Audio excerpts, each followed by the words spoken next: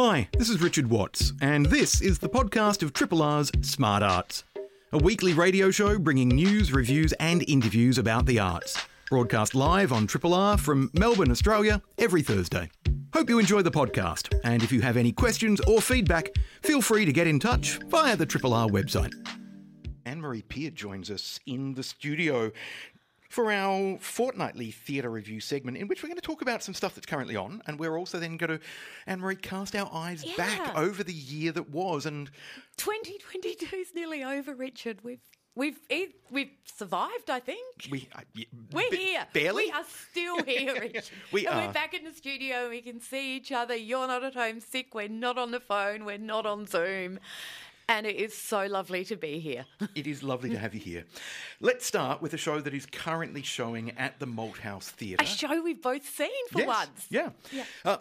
An intriguing combination of theatre and dance. Yeah, Monsters. Yeah, Monsters has had such extreme reactions. And I wrote my review of it, and I've read some other reviews, and I've spoken to other people, and no one seems to have had the same reaction to this show, which is something I kind of love about it. It's one of the things that intrigued me as well, because I didn't get to go to the opening night. I had to cancel my tickets to the opening night on the weekend previously because of kind of lurgy.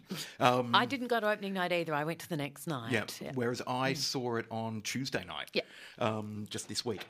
So Monsters is a work. On one level, you describe it as a one-woman show. It's Alison White, accomplished actor, performing a script by M. Hoy. M. Hoy, thank you. I was going M or Emily. M. Hoy.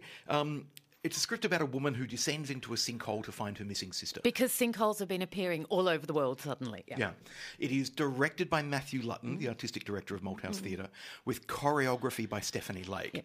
Yeah. And this fusion of dance and monologue on an exquisitely designed and lit set. By Paul Jackson, who actually did the design as well as the lighting, that has these little trapdoors and these...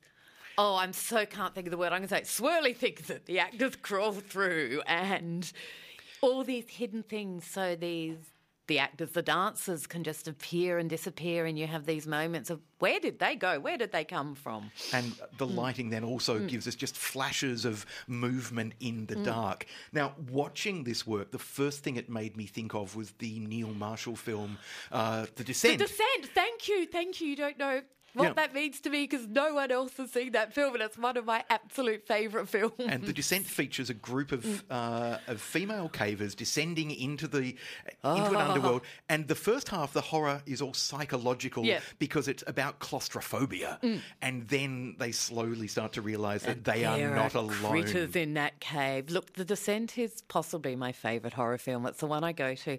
I have to admit, I love horror. I love having the bejesus scared out of me in the dark.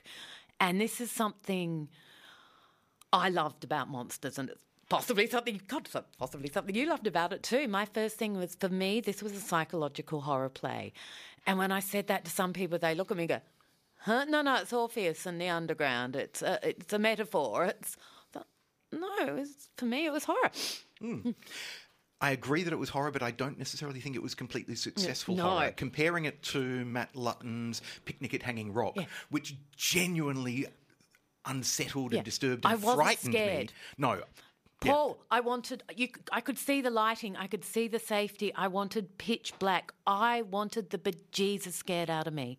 However, I spoke to someone afterwards who said they sat there holding their girlfriend's hand, terrified for the whole show. And I'm thinking, but we could see the lights. It wasn't dark enough. I'm glad it terrified them. Yeah. So for me, Monsters was a fascinating piece of theatre to watch, but it felt by the end a bit one note. I'll agree with that. And I think that's an issue with Matt's direction, that Alison, who gave a great performance, nonetheless gave... I wasn't scared for her. No. And that's what we needed. I wanted to be terrified for that character, because one thing I will say I did love about the script, I did not know how it was going to end. And I know the genre. And I was going, I don't know how you're going to end this. But, yeah, it was like, come on, give me that extra. How do you feel about the choreography being integrated with the theatre elements? I loved it, but what I felt was I could see Stephanie's work and I could see Matt's work. And what was happening is what we need is one director to integrate the two of them rather than... Yeah, these two different things were happening on the stage. And, happening simultaneously but not integrated. Yes. That was my feeling as well. Yeah. So I'm really glad... loved both of them, but I wanted that... But again, that's what I wanted. I wanted to be scared. Yeah. Some people wanted metaphor. It's... Monsters is on at the Malthouse until the 11th of December, so finishing this weekend. It's divided Melbourne's critics. It's had 2 stars from Tim Byrne. It's had 4 stars from other critics. Which is absolutely wonderful. Go up and make your own mind up. And I think it's one of those shows... You're going to enjoy something about it and go and support Malthouse. Yeah. See Alison perform, see some amazing dancers.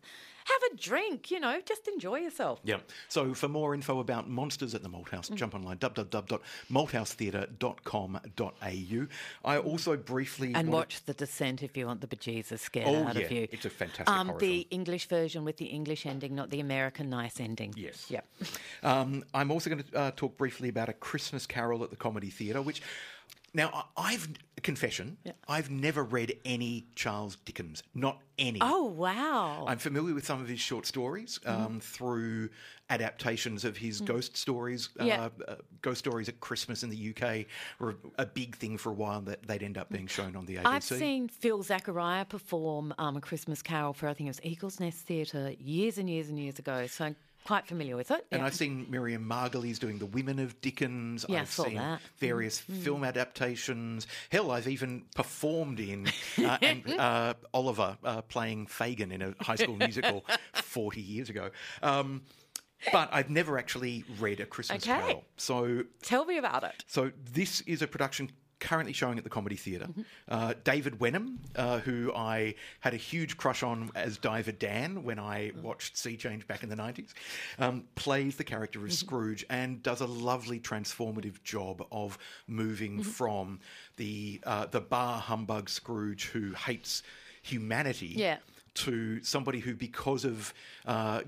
meeting the ghosts of Christmas past, present and future, is transformed. Wenham makes that transformation believable. Lighting design is beautiful. Sound design and music is beautiful. The work integrates the audience and the theatre space in a really intriguing way. Not always successfully, but depending on where you are seated, there will be elements of the production that you cannot see because a character will suddenly appear on the balcony above you and you can't see them. And that venue, Yeah.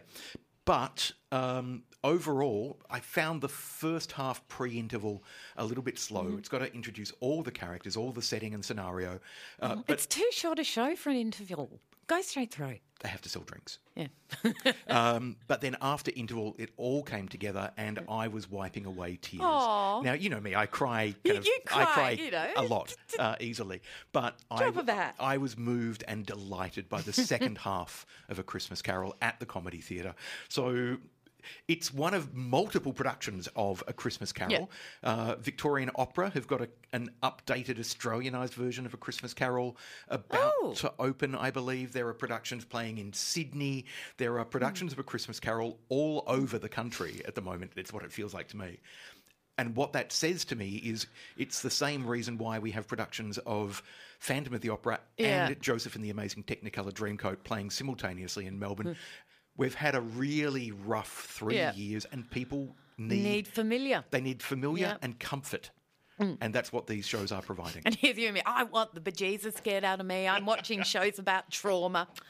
Before we move on to the rest of the year, I saw A Simple Act of Kindness at Red Stitch on the weekend. That's a new play by Ross Mueller, who's been one of my favourite playwrights for many, many, many years. And... if Ross writes it, I'm going to go and see it. Lou Wall was performing in it and Sarah Sutherland was performing in it. Both who are performers, if they're in it, I'm going to go and see it. It was one of those shows. It's buying a flat in the burbs in 2020. Oh my goodness, what could possibly go wrong with the world at that time?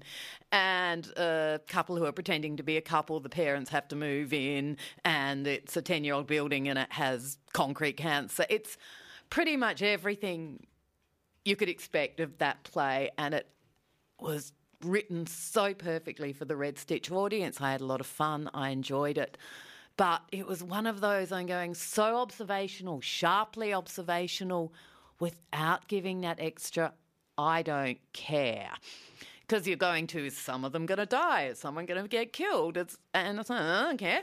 But it was funny and it was worth seeing, and it's Red Stitch. Go and support Red Stitch.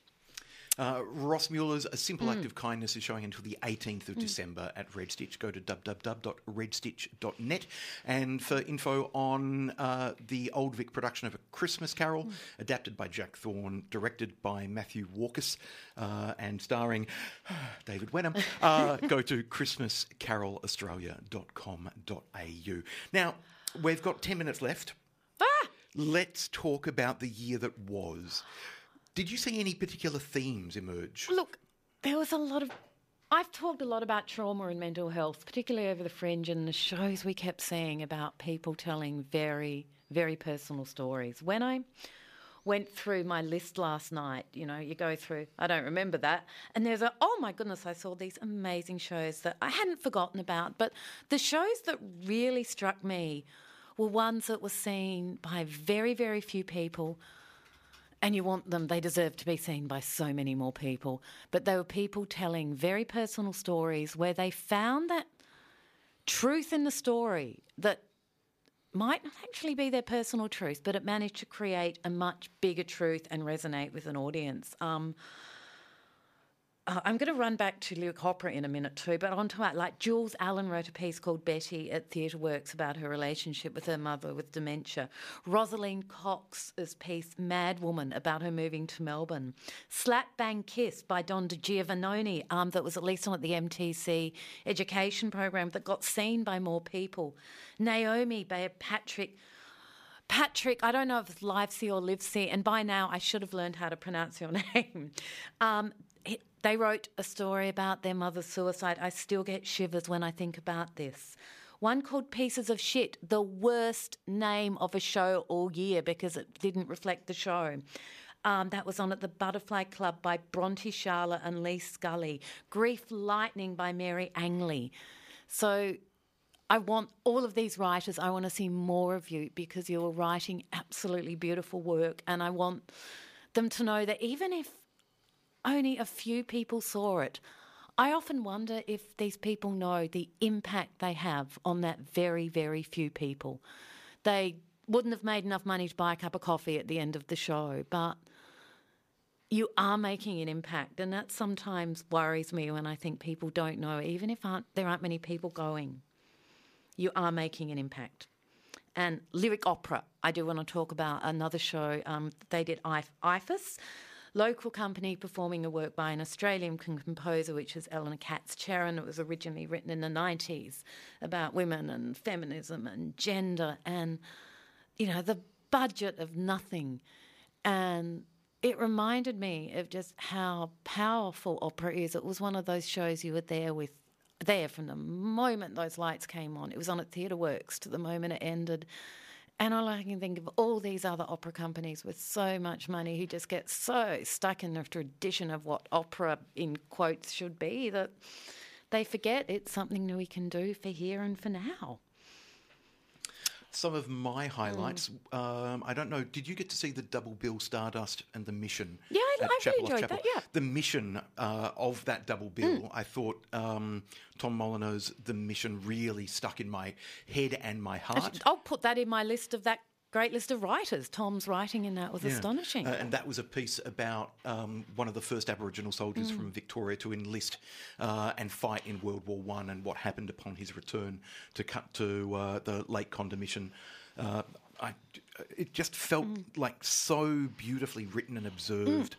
It's all coming back to me now, right? When you talk about it, and I think that thing with theatre when, okay, we're we're remembering that experience and that show. Yeah.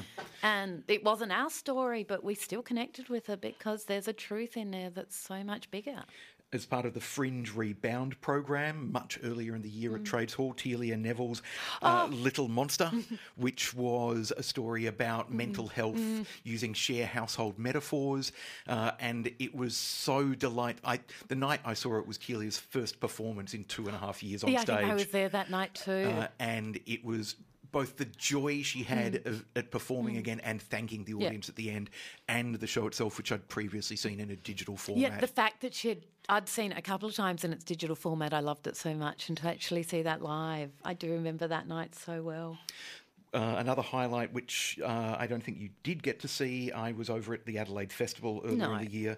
I got to see the work Watershed, The Death of Dr. Duncan, which is an oratorio about the murder of a gay man who was bashed by police and thrown into the Torrens River and drowned as a result. His death was the trigger for gay law reform in South Australia. So he died in I think it's 1972. And South Australia became the first state in Australia to decriminalise homosexuality as a result of this horrific crime for which no one has ever been sentenced to a penal term for. We all know the cops did it, but a powerful and beautiful piece of work. And again, one of those pieces of work we need to see touring. We need us to see it. Yeah. It will play differently in Melbourne because seeing it in Adelaide, you walk out of the Adelaide Festival Centre and next to the Torrens River. Exactly. I was growing up in Adelaide in the 70s. Yeah, so I was there. It had it resonated so beautifully. Couple of other things I quickly want to mention as well. Geraldine Quinn's Broad as part of the comedy festival. Every time Geraldine did that show, even when she redid it, I was away. I will see it one day. And quickly, well done with that, Queenie van der Sant in the James Terry Collective's performance of Next to Normal as a performance that, oh, goodness, I want to see Queenie do that again. Benjamin Nichols' Sirens as part of Fringe this year at Trades Hall resonated with me really strongly. I don't think it's a perfect work, but I'm a critic. I often will pick holes in things, but as a piece of writing, very, very potent and engaging. Yeah, I really want to see the next version of it. Benjamin's performance was astounding. I remember you and I went on different nights and had such different experiences of that show, which was the whole thing. It's a different show every night. Yeah.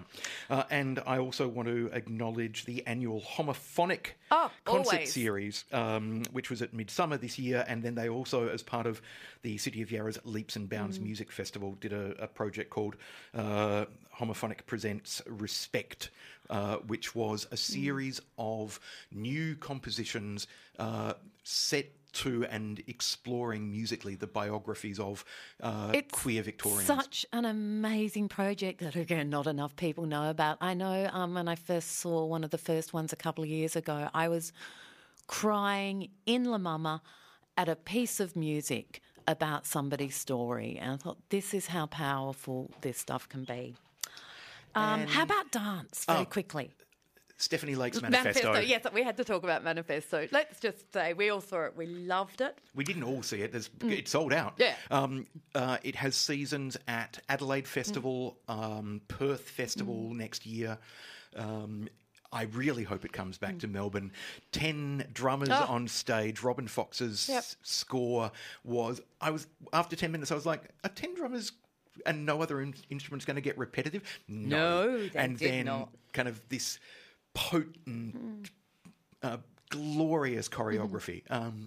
Manifesto. Every second of it. Such a delight. And the Raucous piece, Here We Are Amongst You, Kate's last piece with Raucous, with the clothes on the stage. Goodness, I loved that. And it was a hug. It was a hug. A work as a hug. And the other dance work I wanted to mention, which was also part of Rising, Marageku's Straight Talk. I didn't see that.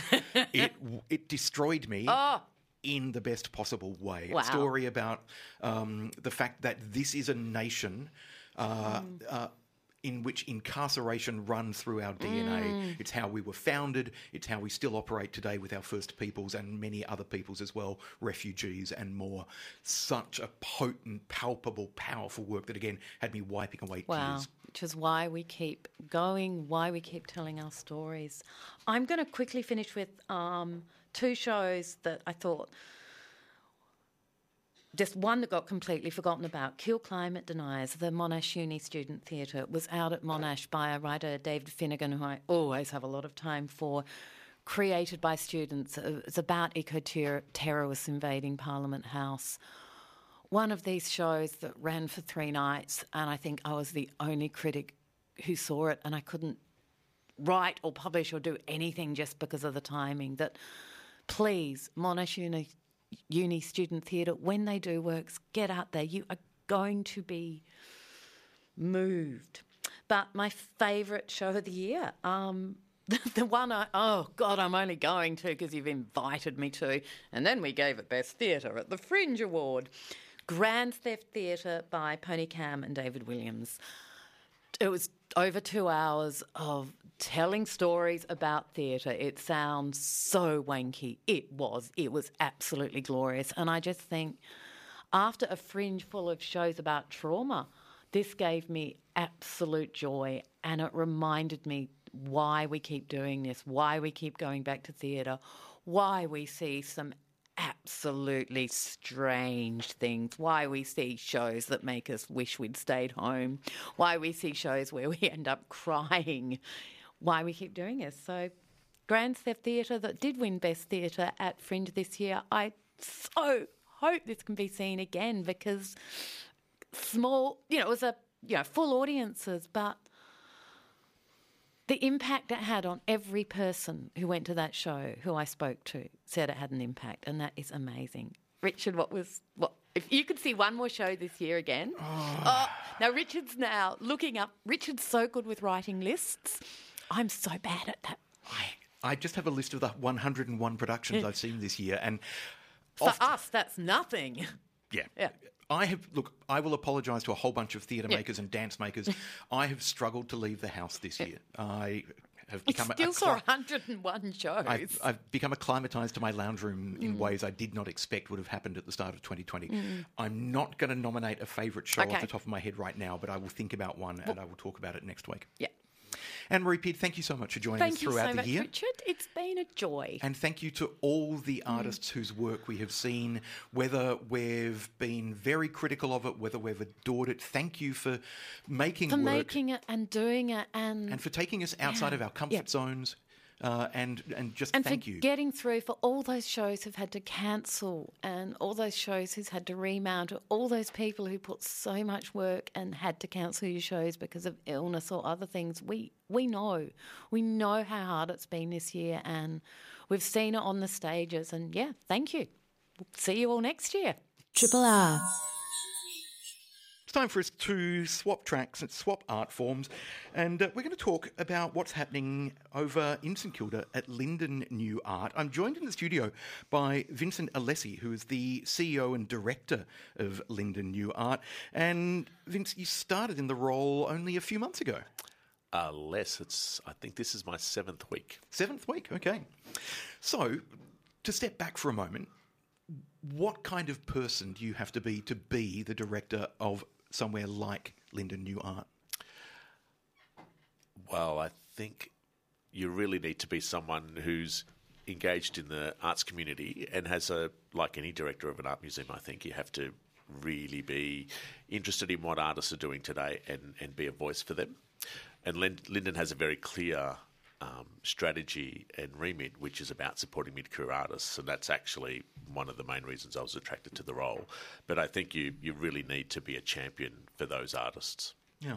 Now, because previously, for example, you've been at La Trobe University Museum of Art, you've been at the Ian Potter Museum of Art, at the University of Melbourne and elsewhere. So you've more than cut your teeth kind of in the visual arts world. I would hope so, yeah. Yeah, but it's not just contemporary Australian art that you're passionate about. You're also quite passionate about the work of Vincent van Gogh. Yes, so I live a split life. So I'm actually trained as an art historian, and that is my area of expertise, and that's something I still continue to work on. With this new role, obviously it'll be a little bit less time dedicated to that. But as working within the museum sector, I've always worked with contemporary practice.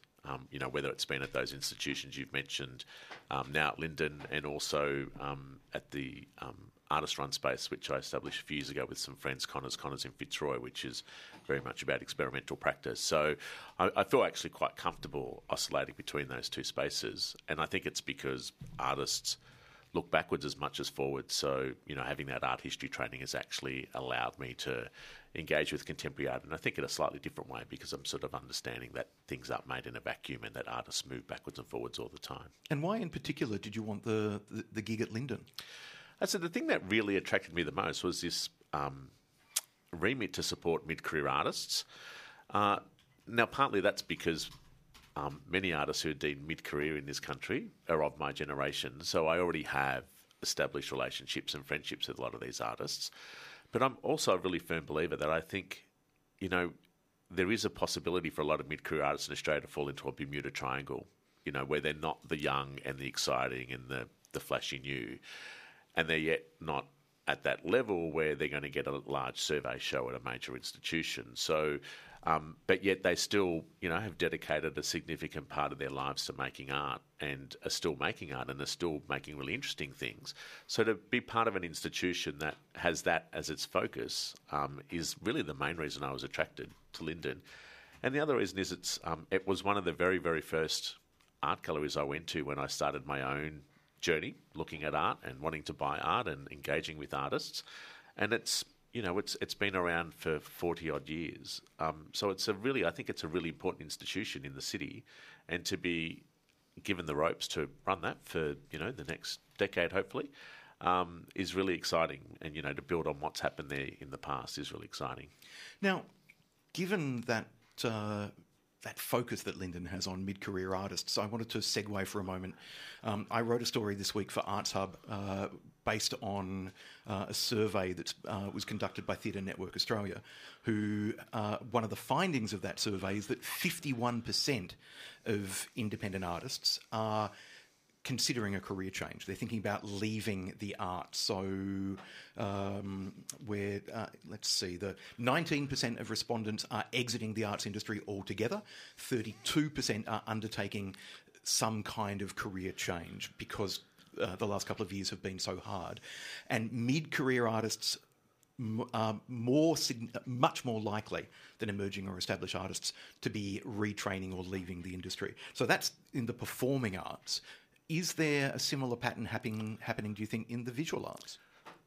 I would say anecdotally, yes. I've spoken to a number of artists that I've known for a long period of time who are asking themselves that very question. Can I continue to make and be able to survive with minimal income? And I think that's the reality for a lot of artists. My response to them always is to support them, because I think, a vibrant community, a vibrant society has people. We need artists, we need musicians, we need theatre makers. We need those people to reflect on who we are. But I think anecdotally, my experience is, yes, there's a lot of artists who are questioning after 20, 25 years practice whether they should go on, because, they're getting at that point in their lives, like me, we're getting older, and you do want some sort of safety, particularly financially. So that's what excites me about Lyndon, is that our role is to try and help them as best as possible, not only by giving them a platform, but by supporting their practice as best as we can, and that includes financially. How does Lyndon support a mid-career artist and their practice? Is it just through presenting an exhibition? So it's obviously presenting through exhibitions, it's paying artist fees, it's about this new prize we're launching, which has a significant cash prize attached to it and an exhibition. But I think it's also, I've always really been interested in speaking to artists and asking them, what is it that you want to do? And how can we facilitate that? Now, sometimes that's simply just giving them a space. But other times it's actually, either introducing them to people or giving, commissioning the work so that it can be realised. And that's really where, Lyndon is already at that place, but I'd like to expand that even further so that we become known really as an artist-first institution and that people want to work with us because what we're there doing is facilitating their voice and their vision. And that is naturally going to feed into what we do and speak about us. Let's talk about the new art prize that Lyndon has just launched. And when I say just, I mean literally this week. Yes. The program is called Juncture. It will support 2 mid-career artists with a cash prize of $20,000 each, which I should point out, $20,000 is more than most artists in Australia make from their practice in a given year. I believe the benchmark figure is 18,000 or 18,500, perhaps, if you're perhaps in literature, I think is the figure. But it's not a lot of money. So 20 grand, that's a significant amount of money as a prize for an artist. Tell us a little bit more about what's around that. So I think one thing that I'm really excited about this prize is that $20,000, the gallery doesn't determine how that money is spent. So it will be, artists will apply. We're not choosing a best work in an exhibition. We're wanting artists to come to us and say, this is where I want my practice to go, or this is what I've always wanted to do. And applications will be addressed on that kind of merit.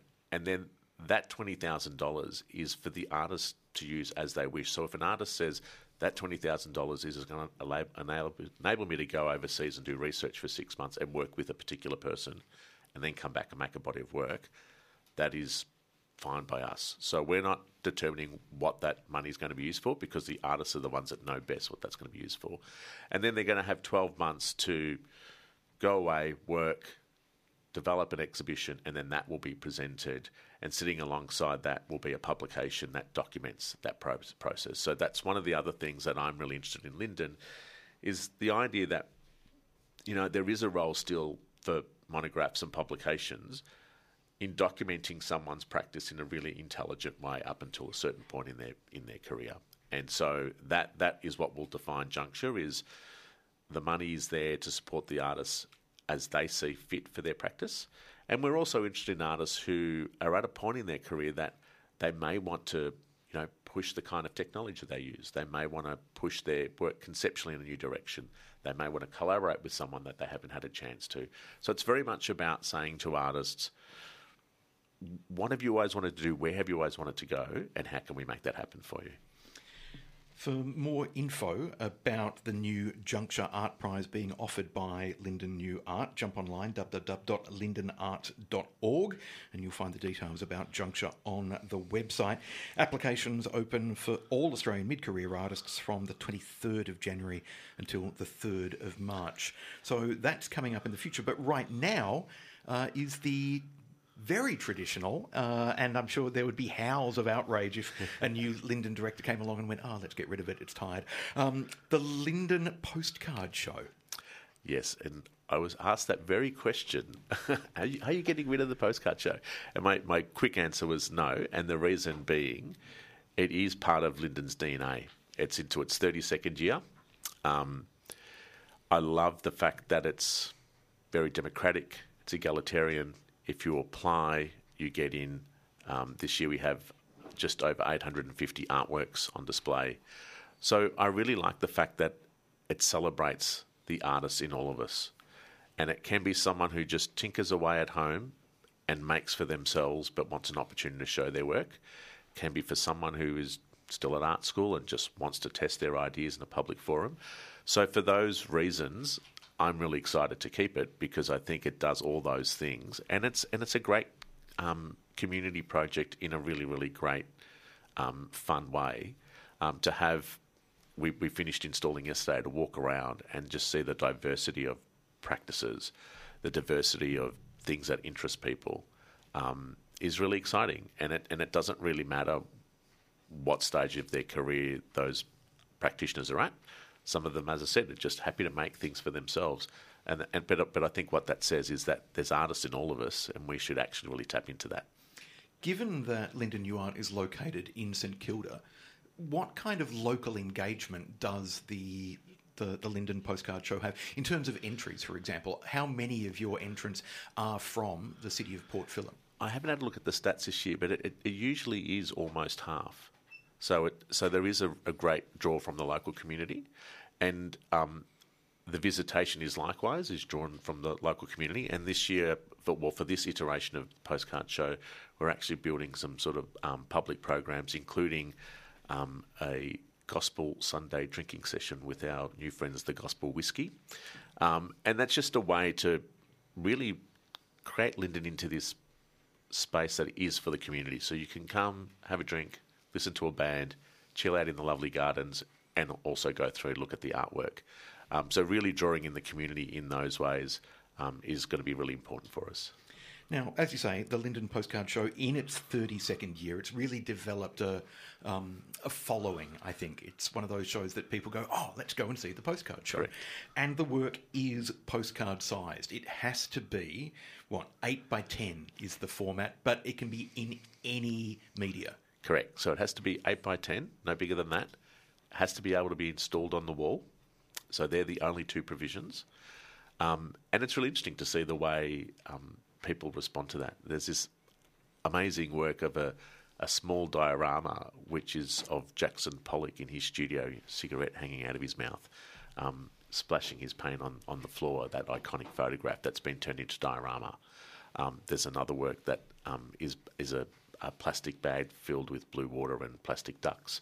So I think that's what is really exciting, is that people work within those restrictions in really interesting ways. There's something about the restriction that actually facilitates creativity rather than restricts it. Correct. Yeah, and I actually think it's really difficult to work on a small scale, because you can stand in front of an enormous artwork, and you part of the sensation, the visceral sensation, is because of its size. So trying to get that kind of impact on something small, I think, is really difficult, and I think most of the works in the show do that really well. Any plans to collaborate with TheatreWorks? You've got these two significant cultural institutions within kind of like a stone's throw of each other. Yes, so with TheatreWorks, with Gasworks, which is a little bit further away, the National Theatre, which is around the corner. So I've slowly been getting around meeting our neighbours, and I'm really keen to work with all those organisations, because I think quite often there's no reason why, if TheatreWorks are putting on a performance that has some sort of link to the exhibition we've got on, that people can't come to the exhibition at 4 o'clock, 4:30, have refreshments, have a talk, and then go and see a theatre performance that links ideas together. So we've just started speaking with our neighbours about how we better do that. And actually getting people to come to St Kilda. I think this is one of the other really big things for me, is getting people to come to St Kilda and actually doing multiple things at the same time. I live on the north side of the city, and we all know in this city that the north and south divide.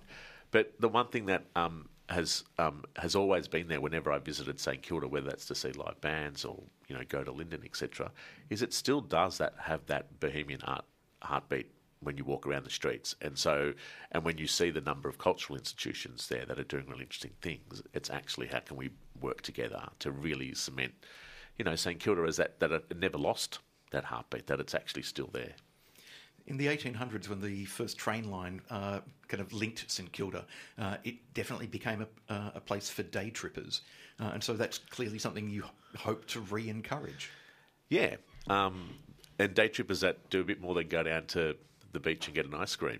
As I said, I know for me, growing up in Melbourne, St Kilda was this kind of mystical place because of its arts community and its music scene. And I said, I think I still see that being there, and to get people to come and actually experience that and enjoy that and see that it's a vital part of their city, I think is really important. To come back to the Lyndon Postcard Show, the 32nd annual Lyndon Postcard Show. So over 800 works from artists from across Australia, yes, but a lot of them from local artists. There are, 14 prizes to be won? There are. So, and they're quite varied. We have a couple of prizes which is purely around abstractionism. We have a prize for Indigenous artists. We have prizes that are about portraiture, landscape. And so we work with a great team of supporters and sponsors. and the prizes very much match their interests. And I think it's great. I like the idea that we're not saying there's one best work, but we're actually sort of sharing the love a bit and saying, well, there's all these various approaches to making art, and we would like to celebrate as many of those as we can. And when are those prizes announced? They are announced at our opening on Friday, so opening's from 6 till 8, and the prizes will be announced at 6:30. So that's from this Friday night, and then the exhibition open to the public from Saturday. From Saturday.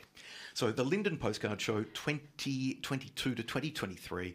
Reception this Friday from 6 p.m. till 8:30 p.m. and then open to the public from Saturday the 10th of December through until the 26th of February 2023 at Lyndon New Art, located at 26 Ackland Street, St Kilda. Open Tuesdays to Sundays, 11 a.m. till 4 p.m. and, as you would expect, closed on public holidays. For more info, go to www.lyndonarts.org and go to St Kilda and make a day of it.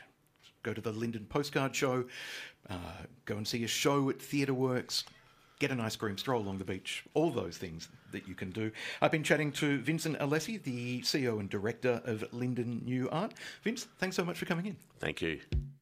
You're listening to a Triple R podcast. Discover more podcasts from Triple R exploring science, technology, food, books, social issues, politics and more. To listen, hit up the Triple R website or your favourite podcast platform. Over the last month or so, we've been checking in on what some of the major interstate international arts festivals have announced for their programs. We've caught up with Sydney Festival and Perth Festival. This week, it's time for us to find out what's in store for the 2023 Adelaide Festival. I'm joined on the line by the festival's new artistic director, Ruth McKenzie. Ruth, thank you for joining us. Thank you very much for inviting me. Now, Ruth, you have more than 40 years kind of experience working in the arts, including major international festivals, Holland Festival, Manchester International Festival, and others. Before we begin to talk about the Adelaide Festival program, I'm curious to know, what was it about this as a gig that made you want to throw your hat into the ring? I guess there's two things. One is that from the European festival point of view, Adelaide Festival is widely considered to be the Avignon of Australia, or the Edinburgh of Australia, or even the Holland Festival equivalent of Australia. That is, it's a very recognisable international festival with a huge reputation around the world. So how thrilling is that? But also, all my life I've envied colleagues who have had the chance to explore the great quality of life you have in Australia, and I just jumped at the chance. You know, I'm living in Glenelg on one of the most beautiful beaches in the world. Then I've lived and worked in wonderful cities around the world, but I've never had a beach outside my front door, and it's a joy, really a joy. Now, one of the things that fascinates me about festivals is the way that a festival will encourage audiences to take risks and to see a work that they may otherwise think, oh, that's not for me. And I'm thinking of some of the epic durational works that festivals present, where if you asked me, would you like to come and see, I don't know, a 3-hour Shakespeare production in Dutch any other time of the year, I'd probably say no. But at Adelaide Festival, I'll come and see a 6-hour kind of production or something along those lines. What is it for you, as somebody who is so intimately connected to festivals and the festival environment? What is it that festivals offer us and allow us to do that other arts events year-round can't do? Well, I mean, for me, the root of a festival is the chance to have fun and to explore things about yourself and the world that maybe you don't get the chance to explore the rest of the year. And, of course, with an international festival, you get to see some of the great artists of the world who you may not get to see this year. But for me, I think it's exactly what you say. It's about the chance to take a risk. And I remember talking a lot in Amsterdam at the Holland Festival about the idea that this is an artistic safari. So if you go on a safari, you don't know what you're going to see. You know you're going to have an amazing experience, and you're going to learn and feel and see marvellous things, but you don't know if there'll be a family of elephants, or there'll be, a lion trying to kill another animal, or there'll be nothing at all, actually. I mean, you can do a safari and not see anything, but John Cage-like, you might then reflect on the sounds and the bird life and the fauna and the flora. So there's always something that you discover. So I've always rather liked the idea that it's the appeal of the festival is in part the unknown, that you are going to see something, and my job is to make sure that it's going to be something you remember. And of course, I love the fact that you've just referenced the Roman Tragedies, which was co-produced by the Holland Festival with Ivo van Herve, who is, of course, coming back to the 2023 Adelaide Festival. And the Roman Tragedy is 6 hours, as you say, of Shakespeare, where you could wander on stage and have coffee with the actors. You could come and go as you liked. What an incredible experience, and everyone still remembers that. It was, for me, certainly one of those reminders of the potency and power that a great festival has. There was a depiction of grief in that production that cut me to the core. It was one of the most exquisitely painful moments I've seen embodied on stage. You have a unique challenge for the 2023 Adelaide Festival in that the program was initiated by your predecessors, Rachel Healy and Neil Armfield, and you are presenting the program. Did you have was the entire program assembled and ready before you came on board, or were you able to add in an event here or an event there? Talk to us about kind of that aspect before we delve into the program itself. Well, I'd say, I mean, it's a very normal thing in theatres. I've run theatres, I've run opera houses, that you inherit your predecessor's program. So this isn't a new thing. And actually, it's a really great gift for an incoming artistic director, because for the 2023 festival, I'm here, of course, I'm meeting audiences, I'm seeing the work, I'm seeing how the whole festival works. And I'm absolutely open in the way that maybe you're not after a few years to people telling me what they think should be changed or done better, really love. And that's a wonder. You know, I'm going to be a one-person qualitative market research machine in the 2023 festival. So please, all of your listeners, come and find me. I'm quite recognisable. I've got black and white short hair, and I will be looking very tired. But I'm full of enthusiasm to listen, and that's a really great chance for an incoming artistic director before, you know, we start programming the 24 festival, the 25 festival, and the 26 festival. Now, if we talk about some of the events in the festival program, perhaps one of the significant things about this year's Adelaide Festival, the 2023 Adelaide Festival, I keep thinking that it's next year already, and I know it's not. Previous festivals, because of COVID, had lesser numbers of international works. Some international works were streamed live for Adelaide audiences. So this does definitely feel like a return to the Adelaide festivals of old. And one of the works that I'm most intrigued by is by, to my mind, one of the great companies in the world, Belarus Free Theatre. Now, this feels so politically timely and of the moment, and I think it's going to be a really significant work to see. Exactly right. I couldn't agree more. And so this, in fact, we have to thank Kate Blanchett for this piece of programming, because she rang up Neil Armfield and said she'd seen the show, Dogs of Europe, in New York, and that it was essential that he brought it to Adelaide. And so who's ever going to say no to Kate? So here it is. And as you say, I mean, Belarus is, of course, in the middle of the war with Russia against Ukraine. The Belarus Free Theatre, one of the bravest activist theatre companies in the world, started literally underground in Belarus, but they mostly now have been forced to leave. They live in London mostly. And their work is always urgent, political, of the moment, and I hate to say it, it's still going to be in March at the moment when we're looking at that region with horror and fear. So that's a must, I think. And huge thanks to Kate for tipping off Neil, because here it is. We get the chance to see it.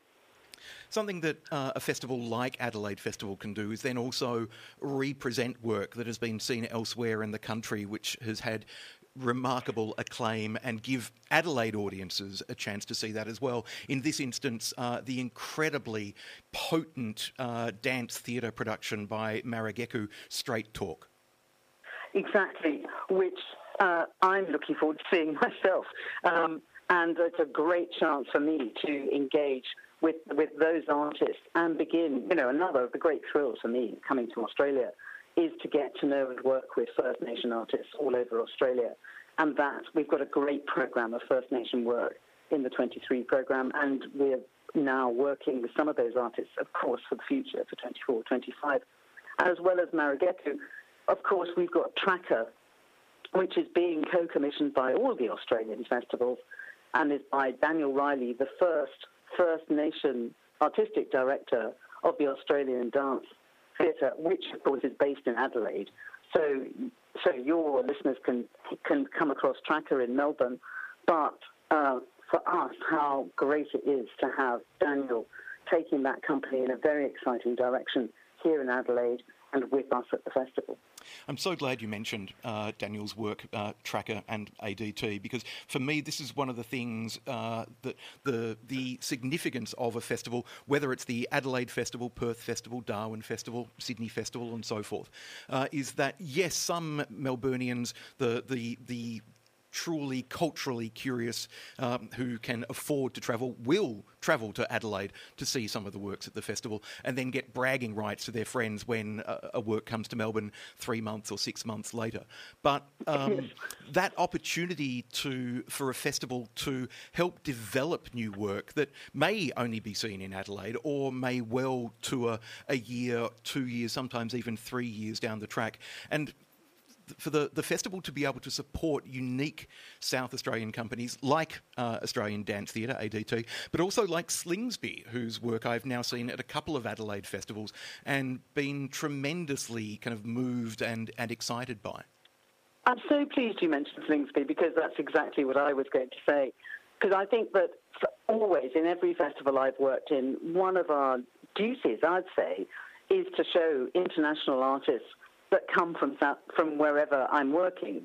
Our job is to have a program of astounding international artists, and some of them will come from all over other continents of the world. But in that mix, you need to be showing off your own talent, the talent of South Australia, which is also of international standard. And so it's incredibly important.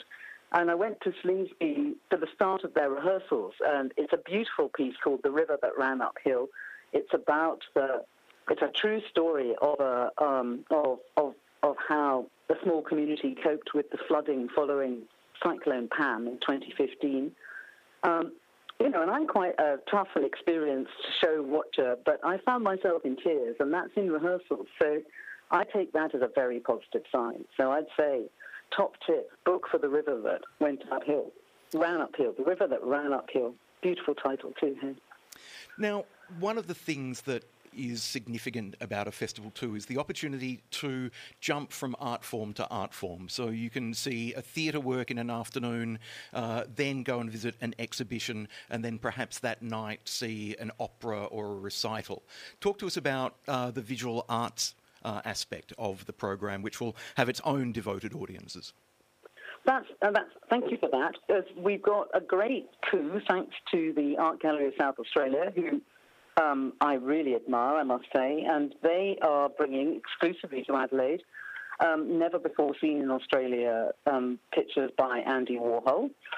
And, of course, famously, Andy Warhol talked about 15 minutes of fame. So we're going to do a project these days in social media terms. It's 15 seconds of fame. And so we're asking anyone at all, to film their seconds of fame and post it with the hashtag 15 seconds on Instagram or TikTok, so that we can just begin to participate with the journey that Andy Warhol went ourselves as artists. And I think that's a really fun project. But also, it's a great chance to look at Andy Warhol through contemporary eyes. And he was way ahead of us, wasn't he? I mean, how he would have adored social media. There's also a range of recitals and contemporary music as well. I was particularly delighted to see that the Breton composer Jan Tiersen has been programmed for the Adelaide Festival next year.